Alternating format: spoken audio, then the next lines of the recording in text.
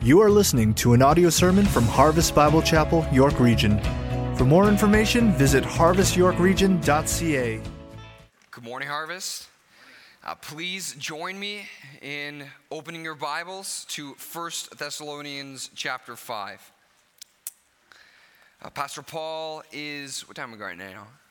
He's in the West Coast right now, in Phoenix. So probably, in the next hour or two, something like that, he'll be preaching the same message he preached last week here at Harvest Bible Chapel, North Phoenix. So keep him in your prayers, and we'll even pray for him in a minute together. But I think it's important before we actually get into 1 Thessalonians chapter 5 that we understand why 1 Thessalonians 5, because Pastor Paul has been very faithfully preaching through Philippians recently and taking a week off and getting another opportunity to speak in another passage. Of all of the places in Scripture, what would move us to go here? Well, a couple weeks ago when Pastor Paul told me that I'd have the opportunity to speak, knowing that I speak and spend most of my time in youth ministry, he asked me to consider a common struggle amongst youth and to speak on that in a way that would apply to all of us. So tough task, but I figured, I guess I should go talk to some of our people in youth ministry. So I asked 2 high school girls and 2 high school guys the same question. Like, what's a common thing that you think most Christians your age struggle with?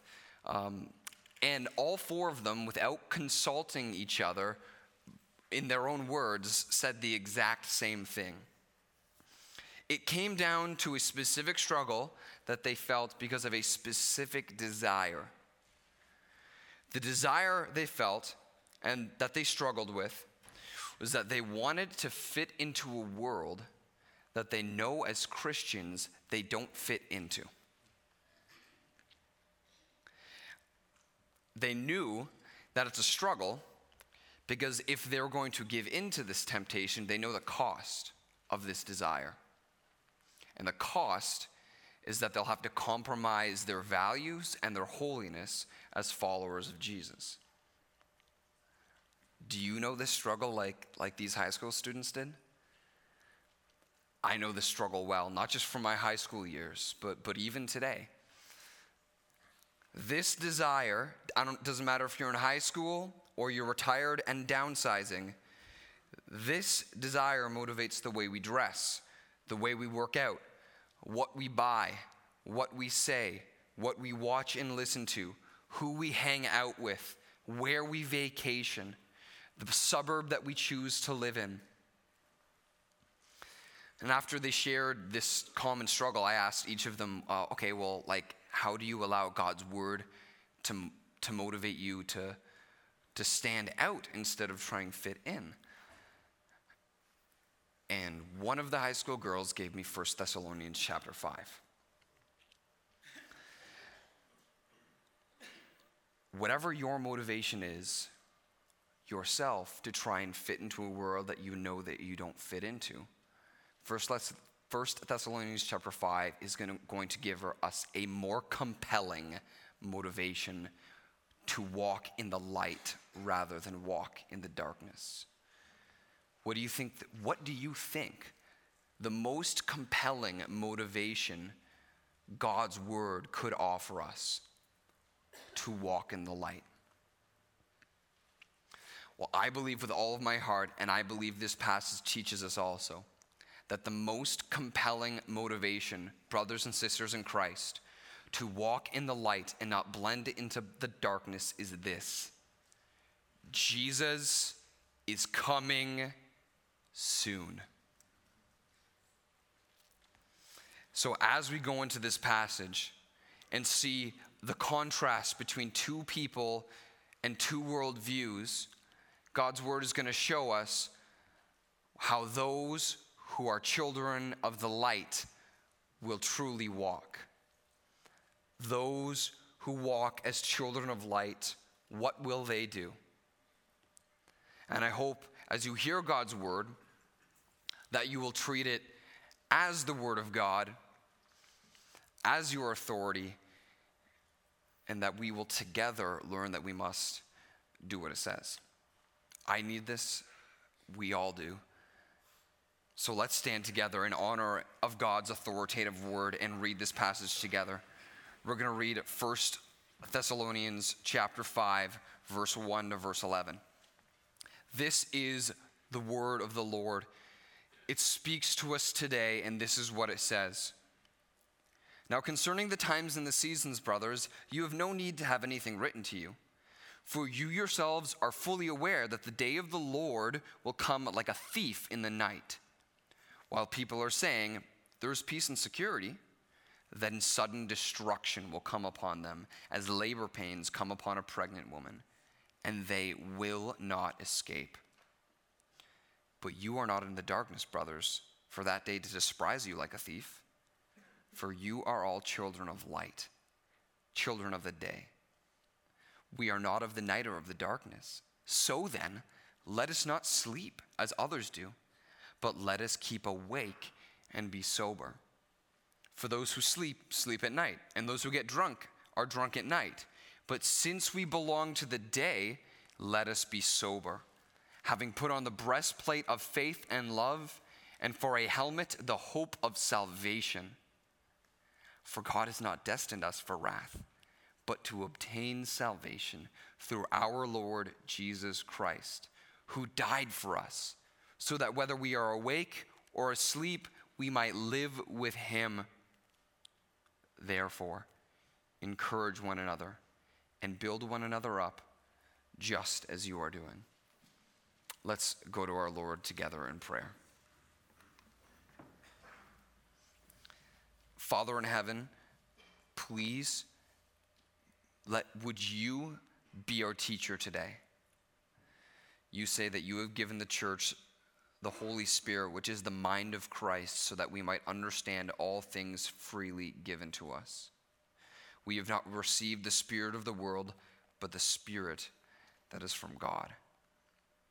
Father, give us ears to hear, eyes to see and understand, and willing hearts that will do what your word says. Thank you for the gospel that redeems us, and thank you that in this redemption you call us your treasured possession. So, Lord, help us to understand who you've made us to be and how we must live as we see the day of the Lord approaching soon. Strengthen us, we pray, in Jesus' name. Amen.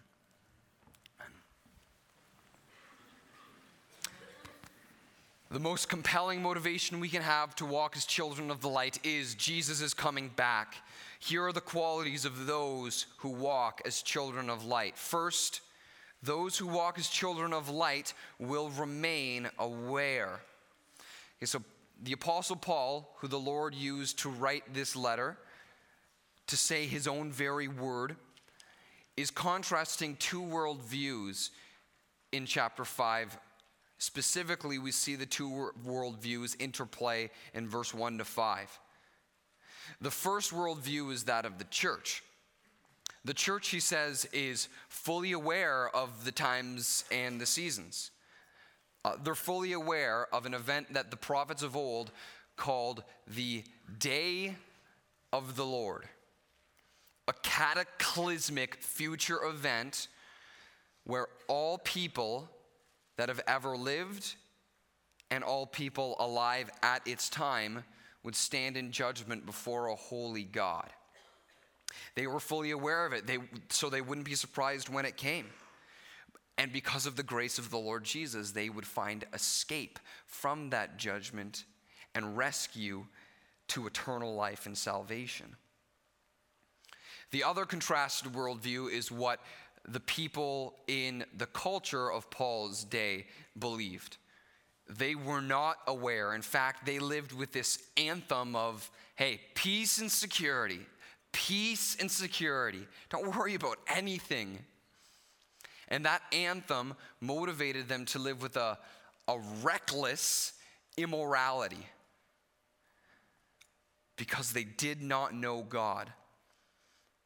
And they were unaware of this future cataclysmic event that they would stand before and they would not escape. Now, as I thought about this passage and how I would lay it before you, church, I was compelled that I could not approach it necessarily in the same mindset that Paul approached the Thessalonians in their day. Paul said that they were fully aware of the day of the Lord and that they didn't need anything taught to them. But when I see the way that I have lived in the past and the way that the church in Canada and in Markham predominantly lives today, I have no confidence that we have an awareness of the might and cataclysmic power that will face everyone at the great and awesome day of the Lord. You know what? Actually, when I look at our world and the predominant worldviews of ours, Christianity, and then the others, which I would call secular humanism, frankly, it seems like the roles are reversed. It seems like the anthem of the church is peace and security. And you know what? In many ways, it's the secular humanist that looks forward in fright towards cataclysmic future events and is acting with urgency now. Let me show you. In April 2015, President Barack Obama said this. He said, "There's no greater threat to our planet than climate change." In November 2015, the Canadian Foreign Affairs Minister, Stéphane Dion, agreed, saying, "It's the worst threat we have faced this century. It's making everything more difficult." When the same month, Democratic president candidate Bernie Sanders was asked if he believed if climate change was the greatest threat to national security. And he said, absolutely, climate change is directly related to the growth of terrorism. And if we do not get our act together and listen to what the scientists say, you're going to see countries all over the world struggling over limited amounts of water and land to grow their crops, and you're going to see all kinds of conflict. Just 2 months ago, in December 2015, all of the countries, 196 delegates of the United Nations, announced they'd reached an agreement on a monumental climate change legislation act at a summit in Paris. A month later, the World Economic Forum released its Global Risk Landscape Report for 2016, and they said, in this year's annual survey, almost 750 experts assessed 29 separate global risks, including like nuclear war, and assessed the impact and likelihood over a 10-year time horizon. The greatest risk with the greatest potential impact in 2016 was found to be a failure of climate change mitigation and adaptation. Brothers and sisters in Christ, if the church was motivated with the same urgency by the day of the Lord that secular humanists are motivated towards climate change, how would we be living differently?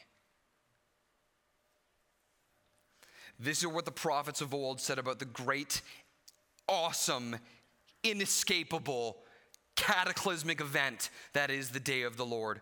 Isaiah 13:6 says, check out this start. Wail, wail, for the day of the Lord is near.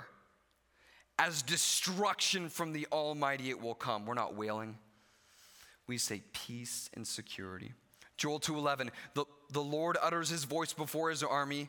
His camp is exceedingly great. He who executes his word is powerful.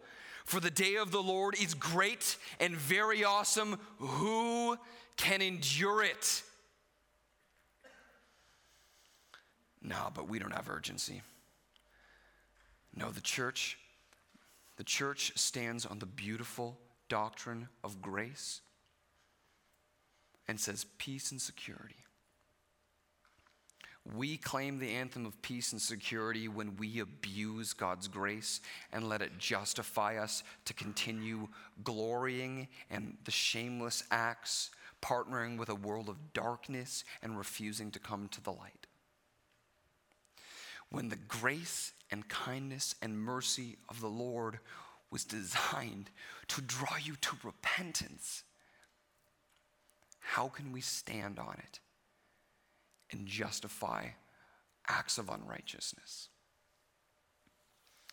We say peace and security when we abuse the theology of grace. We say peace and security when we neglect the fear of God. One pastor in our fellowship that pastors a church here in Ontario says that he believes that the loss of the fear of God is the biggest problem with the church in Canada today. I see some people's heads shaking. Do the others of you agree?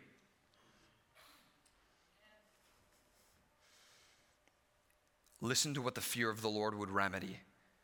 Malachi 4 verse 1. For the day is coming, burning like an oven, when the arrogant and evildoers will be stubble. What does stubble do in fire?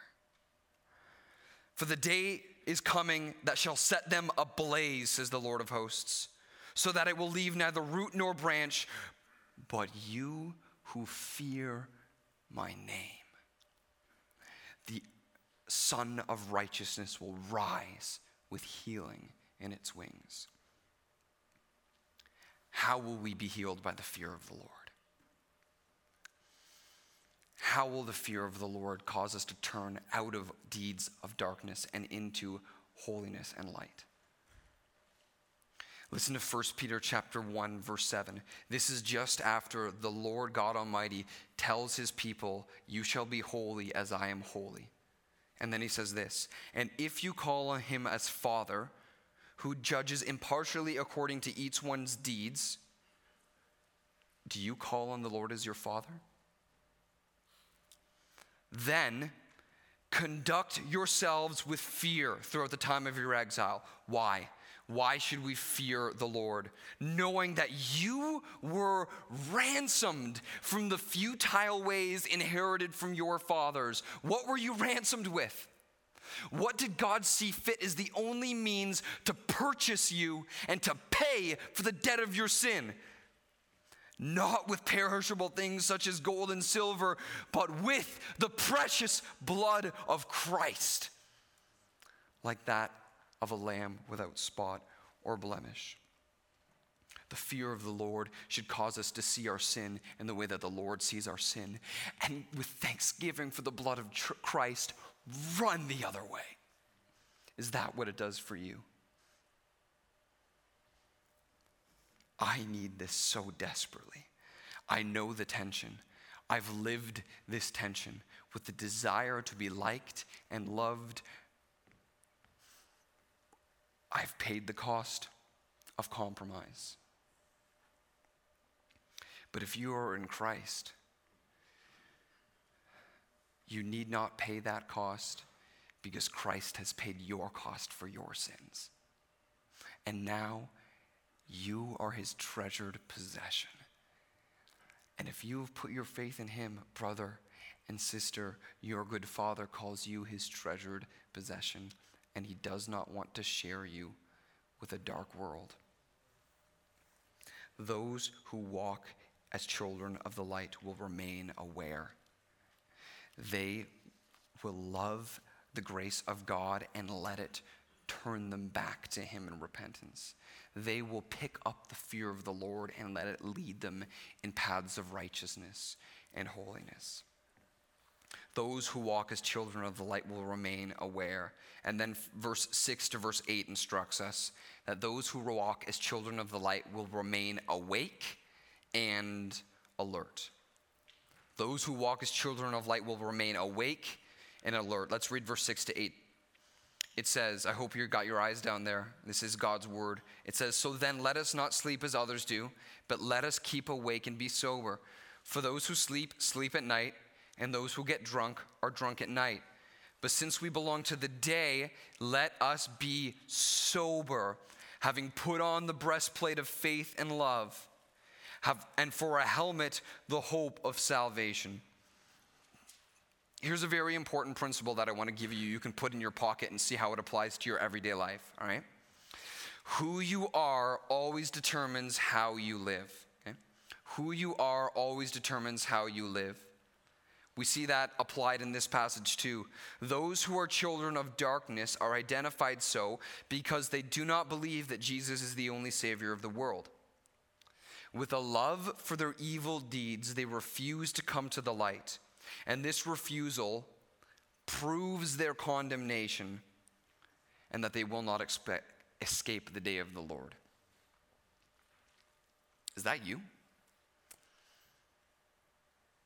Have you come to the light of Jesus Christ? Have you believed he's the only Savior of your world? Then praise God, because this is what God's word says about you. Those who are children of the light are identified so because they have believed that Jesus is the only Savior of the world. In the fear of God, they do not hide their sin, but confess it. They believe that Jesus suffered the condemnation for their sin. They are aware of the day of the Lord, but they will not be surprised by it. They remain aware, awake, and alert because they are protected by their faith, by hope, and by love. Do you remember who you are, church?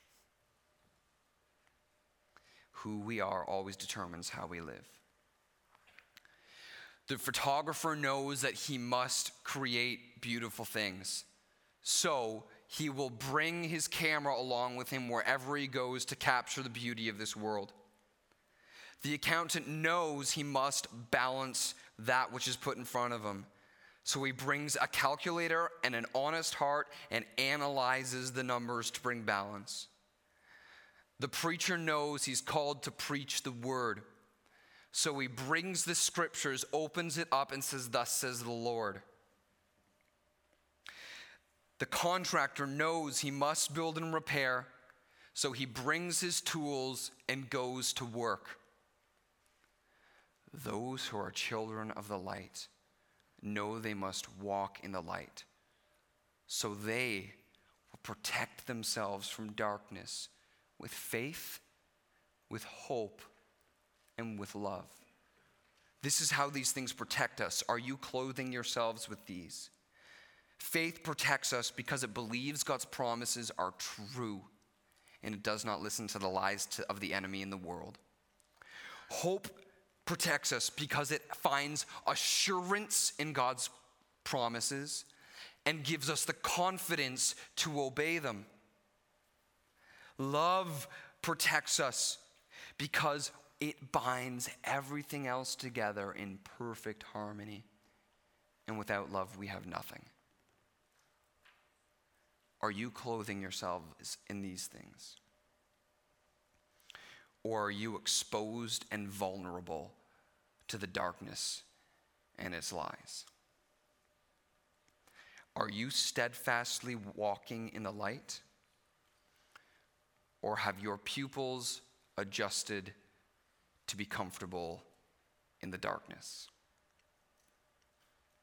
I'd really like to offer encouragement to those of you who are steadfastly walking in the light.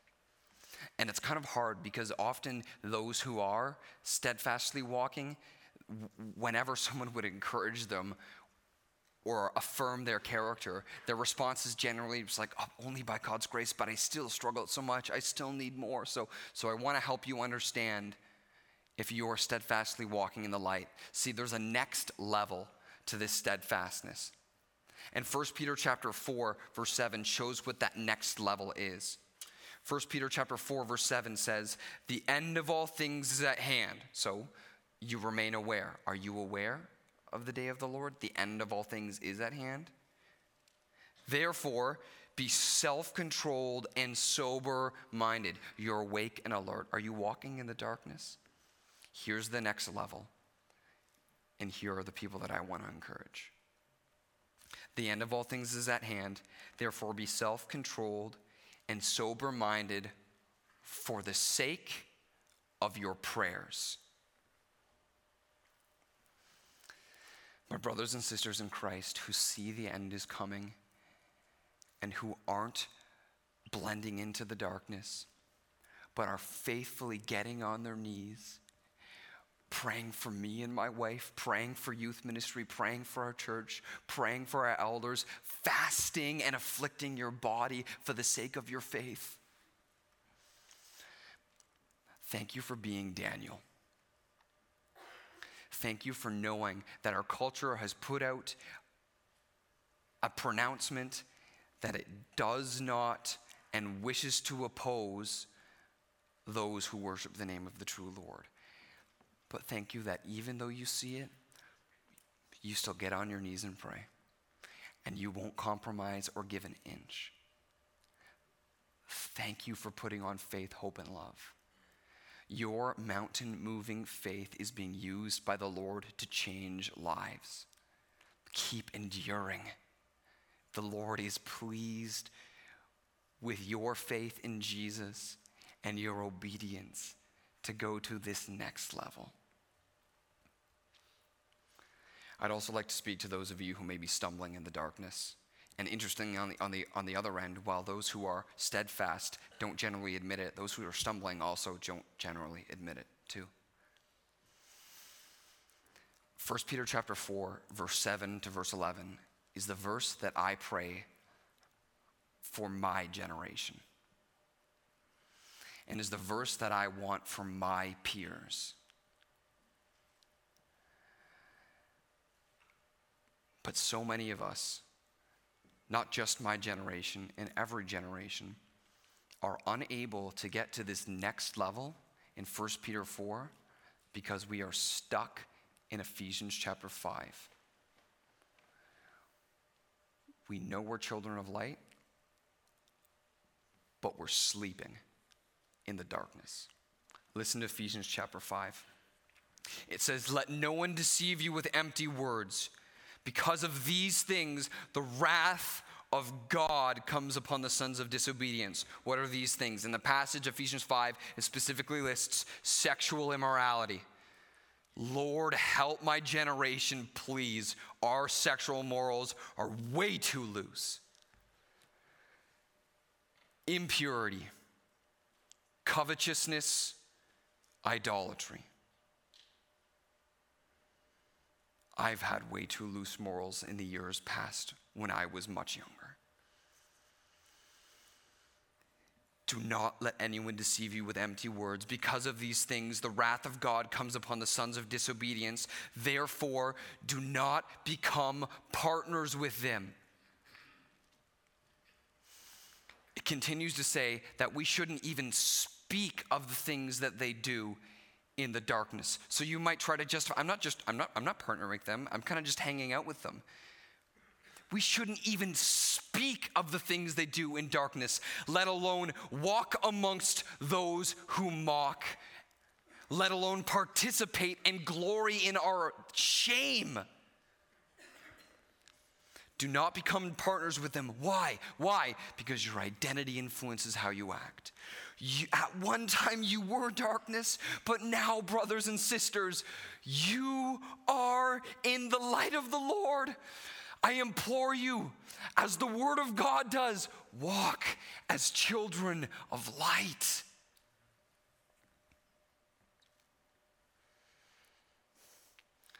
Not only are we not aware of the day of the Lord, we're not aware of actually how the system of this world operates. Do you understand who controls this world and its systems? Let me tell you. The Word of God says that we live in a world whose people are following a course of life that is led by the pull of the devil, in the same way that this earth is led by the gravitational pull in orbit around the sun. They do not know it. They cannot see it. The prince of the power of the air is at work in the sons of disobedience. But because we're children of light, we cannot become partners with them.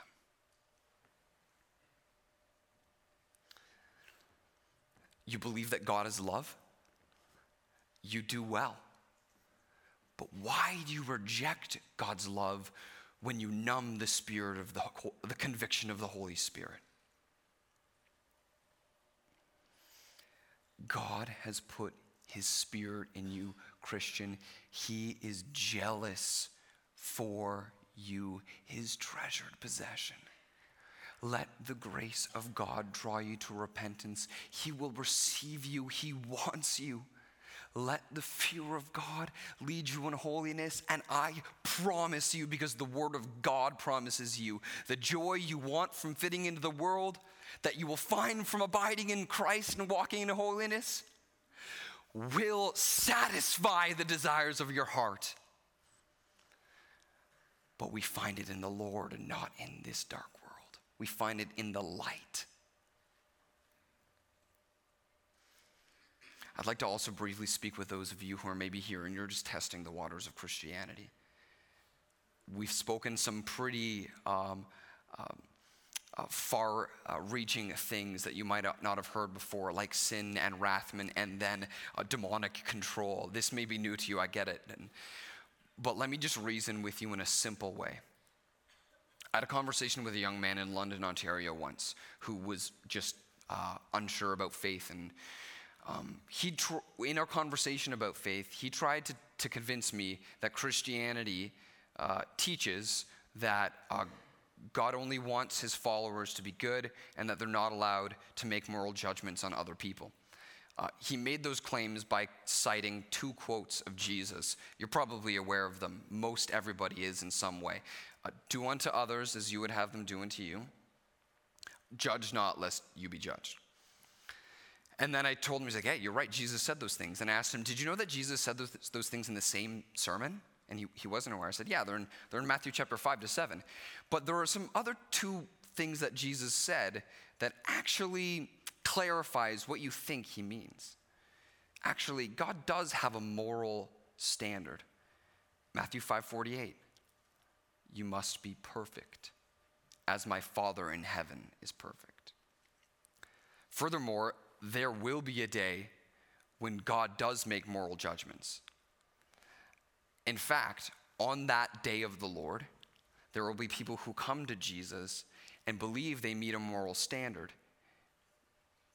But Jesus will judge them as workers of lawlessness and cast them out into condemnation. Matthew 7:22-23. If you're just here and you're testing the waters of Christianity, I would say to you, do not numb your moral conscience. Listen to conviction. A moral law merits a moral law giver. A moral law giver merits a judge. And the judge will execute his wrath on the day of the Lord. The only way to be forgiven of your sins and qualified for eternal life is to believe that Jesus died for your moral iniquity, that you could never meet the moral standard that God requires of you.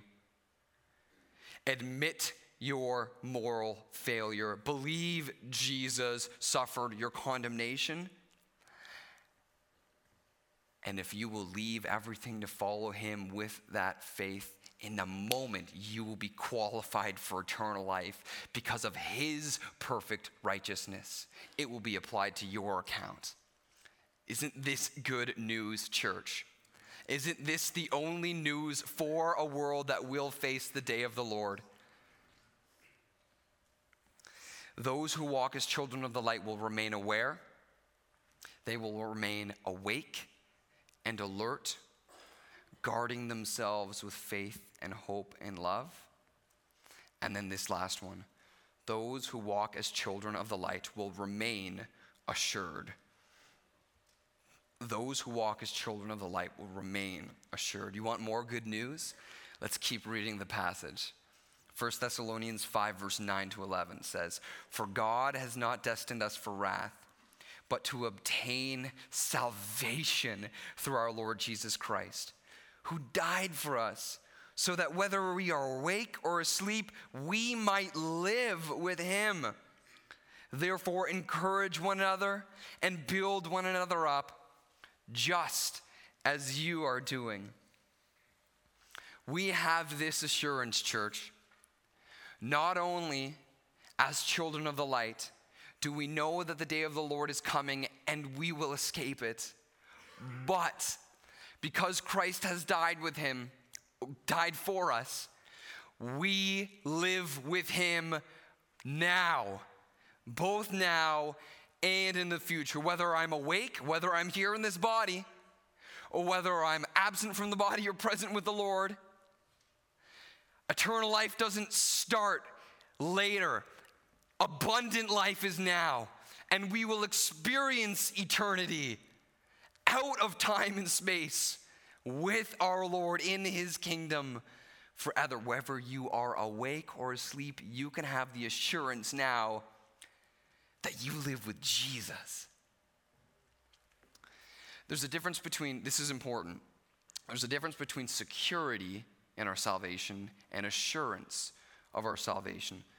Security is the completed act that gains us forgiveness that was accomplished apart from my involvement. By grace alone, through faith alone, in Christ alone. I can't save myself. Completed act never change. Assurance, on the other hand, our assurance can waver, because assurance is our emotional confidence today in my security, and that confidence will motivate me to walk in the light. So my wife and I have been married for just over a year and a half now, and recently in our marriage, I've been learning that I get the whole thing that the book of James chapter 1 says I'm supposed to do. I get that backwards. Sometimes I'm quick to speak and slow to listen, rather than how it says I should be quick to listen and slow to speak, right? And I'm still learning this, but what I've noticed is that when I'm quick to speak, sometimes my words can hurt. And then when I see that my words have hurt, I feel shame.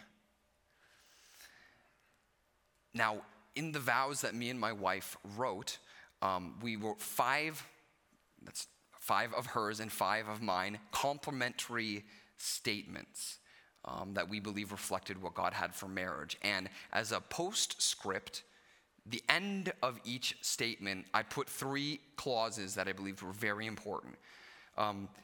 As we stand on his grace, in the strength he provides for as long as we live. So my second vow was, I will love you and sacrifice for you as Christ loves and sacrifices for his church, as we stand on his grace and the strength he provides for as long as we live.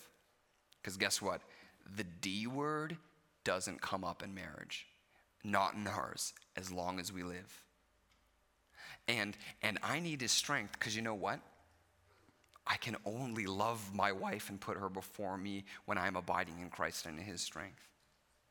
And I can only do it when I stand on his grace, because you know what? There are times where I will put myself before her and I will not love her in the way that Christ loves his church. So when I hurt her with my words, instead of feeling the love and affection in our marriage, that I feel fear and shame and doubt. But because I know our marriage is for as long as we live, as we stand on his, in the strength of God, as we stand on his grace, I have the confidence that I can come back and ask for forgiveness. And I can be assured that she will forgive me. And the emotions I had because of the wrong that I did of fear and shame and doubt, those will be replaced with love and affection and joy. In the same way, friends, you may have the emotions of fear and shame and doubt. And if your pupils have adjusted to the darkness, that the light of God's word hurts right now, you may not have the assurance that merits from God's secure salvation. But if you will come back to the light because of the covenant that the Lord made with you in Christ Jesus, because of his grace, he will forgive you. And once where you felt fear and doubt and shame, you will again know the love and affection of God, and you will be filled with all of these fruits of the Spirit, and you will have the confidence to know, I am loved, I am a treasured possession, so I will walk in the light and not in the darkness. And you know what, church? We desperately need each other. Let's read this again, verse 9 to 11. Verse 11 is so important.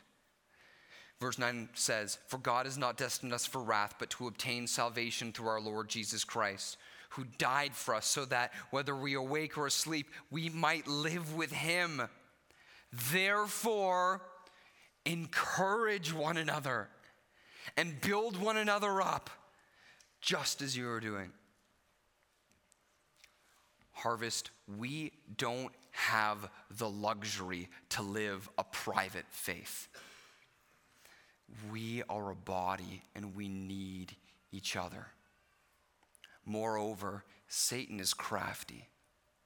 At one moment, he will tempt you with sin, and the next moment, he will accuse you as a sinner. He is a liar and the father of lies. And we need the body of Christ to speak the truth in love. Because you see, a lonely heart, or a heart that chooses loneliness, will quickly breed deceitfulness. And a deceitful heart will harden and stay in the darkness. Husbands need their wives. Children need their parents. Younger men need older men. Younger women need older women. We are a body. We need each other.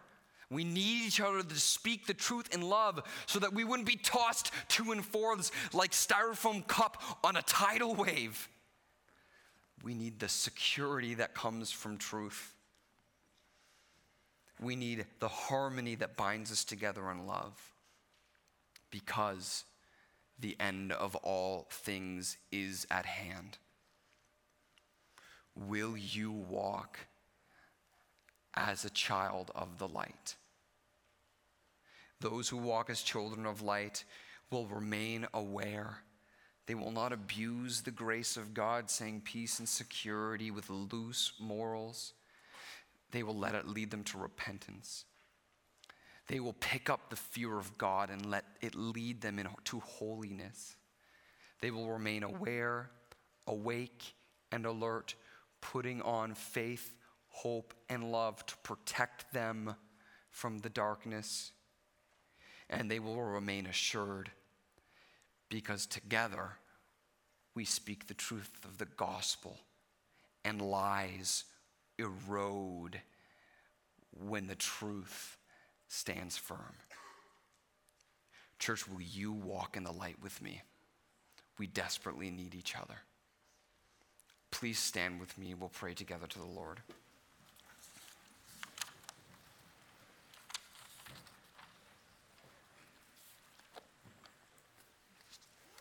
Yes, Lord, we need each other. But if we do not have you, we have nothing. I remember Moses plead with you.